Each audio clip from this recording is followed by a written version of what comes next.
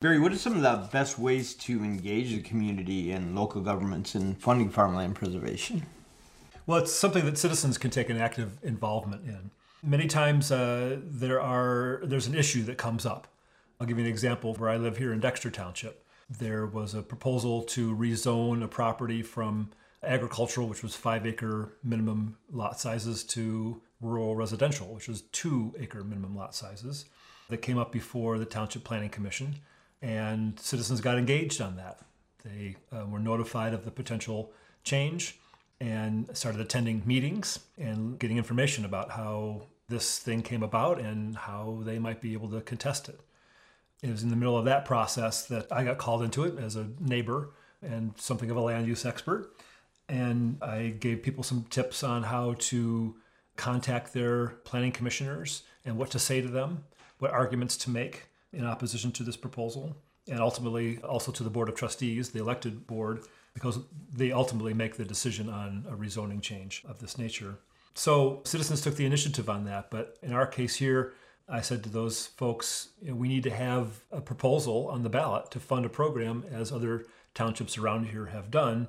And so we drafted a petition to the township board saying, we've seen other local programs have great success. We want to have one here in our community. We're asking you to put it on the ballot for us. And citizens then circulated those petitions around. I think we collected 165 signatures or something of that nature. And it wasn't a binding kind of petition. In Michigan anyway, the only way to get on the ballot outside of a city is to have the elected board put it on the ballot. So either a city council or a village council or a county board of commissioners or a township board of trustees. They're the only ones that have authority under Michigan law to put a proposal before the voters. Cities are the exception in that cities usually have charters, and the city charter usually allows for citizens to go out and collect signatures on legal petitions. And you've seen those circulated for any number of things over the years, but there's a certain format and a structure, and if you get people to registered voters to sign on that and have enough of those signatures on there, then that forces the issue onto the ballot. But in Michigan, that's only for cities. I don't know how that works in other parts of the country, but outside of cities here in Michigan, you got to have the elected board put it on the ballot before you. So we collected our signatures and went before the board a couple of months ago and said, we want you to do this. And the board is scheduled to vote on that either in November or December for next May to be on the ballot. So we're in process about that. So that's one way that citizens can get involved in such things. Sometimes you'll find a person on that elected board who is a supporter and gets it. And you can work with that person to influence other members of that board of trustees or city council or whatever it might be. Many times that's not the case. So if there aren't any current supporters, they just haven't really considered the question before, or they might be ideologically opposed to it. So that presents another set of challenges. A petition showing interest goes a long ways toward convincing elected people that there is value and interest in doing something. Other things that we've done over the years is that we've just held public meetings and invited anybody to come out that wanted to, publicized it in the newspaper or online, and just informational sessions so people can come and learn about what conservation easements are and what ballot campaigns are and why this is a good idea to do things. We've also done targeted outreach to certain farmers or landowners to generate their support. It's less of an issue here now because we've been doing this for a long time. But in the beginning for us, there wasn't any easements on properties. And this whole idea of selling development rights, taking a couple of sticks out of the bundle and conveying those, but still holding the rest of the sticks and the title to the property was an unusual concept for people to grasp. And so we did outreach with particular landowners who we thought would be supportive, who would be torchbearers in the farming community, or particular properties. We'd go to those landowners and say, you've got a particularly significant property because of these reasons, and we're interested in this program. We'd like you to know more about it and enlist you as a supporter. So we've done those kinds of things. So there's any number of ways that you can generate the interest in the community and engage people in the community, and then also with the elected bodies, which are ultimately the only ones who can put a proposal before the voters. So you've described a little bit about getting the proposal on the ballot. And I imagine a lot of that work is done, like you're talking about, with some like-minded people, whether the property owners or residents or the officials. Once the proposal is on the ballot, what's involved with getting the word out to the community for them to get engaged? Then you're running a campaign. And like any other campaign, whether it's for a candidate or for a ballot proposal, you got to form a campaign committee. And here in Washtenaw County, you go and register that committee with the clerk of Washtenaw County. And then there are certain requirements that have to be met. You have to report every so often, every 3 months or so, I believe it is. And you have to say how much money you've gained, and there are limitations on how much people can give. All those kinds of things have to be taken into account and accounted for. So you form a campaign committee, you get it established with the county clerk. You have to go out and start raising some money. And usually in a local campaign in a township, it's not that much money. It's a few $1,000s, really. If we're going to go for a larger scale, like a county, it could be much more than that. But depending on whether or not there's opposition, not terribly that much money. It might be $8,000 or $10,000 for a county-wide kind of proposal. I mentioned earlier the first campaign that we ran and lost, the only one that we've lost in '98, when the developers and realtors were opposed to what we were proposing. In that campaign, they raised and spent $330,000 in their campaign, and we raised $220,000 in our campaign. So over $500,000 was raised and spent. That's a very unusual circumstance. After that initial loss, we were able to work with the realtors and the home builders to a lesser degree and minimize or eliminate their opposition to these programs. So the need for funds to run campaigns at this point is considerably lower than it was in that initial campaign. But nevertheless, you need to go out and raise a little money because you want to be able to communicate with the citizens of your community to get them knowledgeable, get them interested, and ultimately motivate them to show up to vote on the day that the ballot proposal's out there. And that usually entails things like sending one or more mailers. Think about how campaigns reach you or candidates reach you these days. Especially if it's a local campaign, you're not going to be dealing with television. You're not going to be dealing with radio in all likelihood. And so it's a matter of being able to reach the people in your community in other ways. So typically 1 or 2 mailers with information about the proposal show up in your mailbox and give you some information.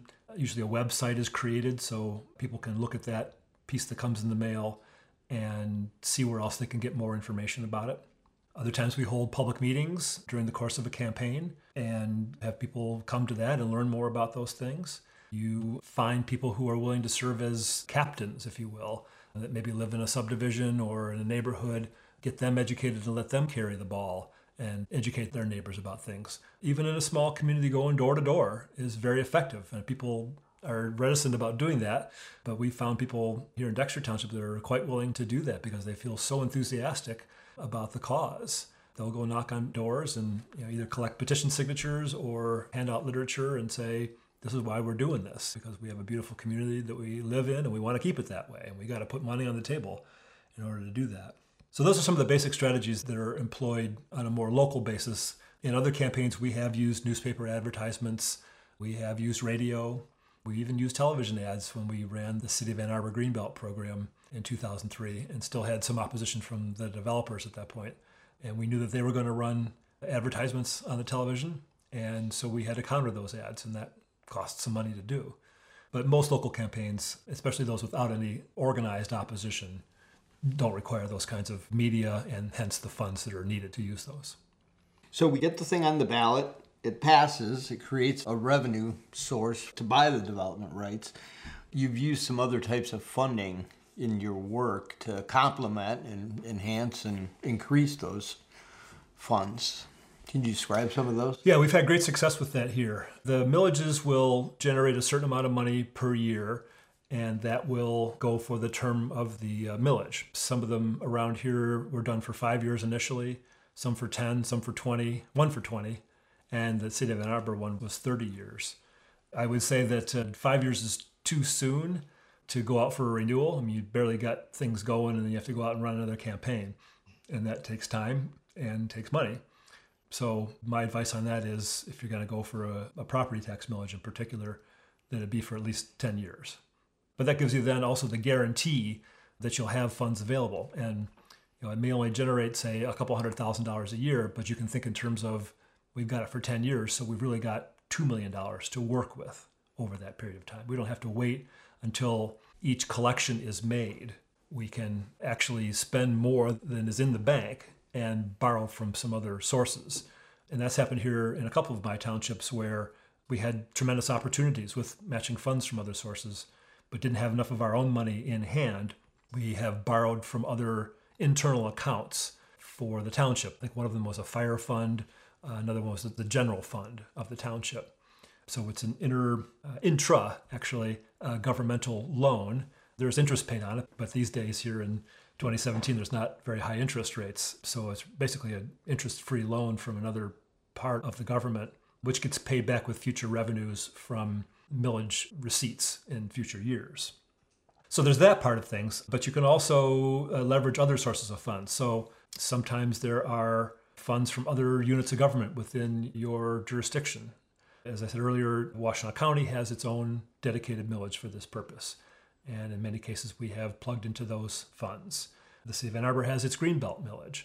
And most of my townships, in whole or in part, are located within the Ann Arbor Greenbelt area, which stretches outside the city limits. That's another potential funding source for us. Sometimes there are private donations that are available, either directly to programs or through a land conservancy. There's a federal grant program for farmland properties that's now called the Agricultural Conservation Easement Program, ACEP, which is funded through the Farm Bill, the Omnibus Agricultural Nutrition Bill that Congress passes every 5 or 6 years. There's a program to help fund conservation easement purchases on qualified farmland from that. Another thing that can happen is that we talked earlier about the appraisal process. Landowners do not have to take the full appraised amount. They can say, our example previously was the development rights are worth $5,000 an acre. They could say, I'm willing to take $4,000 an acre rather than $5,000. And they can use the difference between the sale price and the appraised price, the appraised value, as a federal income tax deduction. So they can help offset capital gains taxes if they're looking at those as a cost of doing this conservation easement. They can offset that tax by discounting the sale price of an appreciated asset that is granted to a governmental entity, also works for a land conservancy. And that's been a huge source of funds for us. It's not like we get that money, it's just that we have to pay less money. And I think landowners in my 3 townships alone here have discounted the sale price by, I'm going to say, $4 or $5 million. I mean, it's significant amounts where people said, I'm willing to take less. It's their contribution to the whole process, which is terrific, and it makes our dollars go that much further.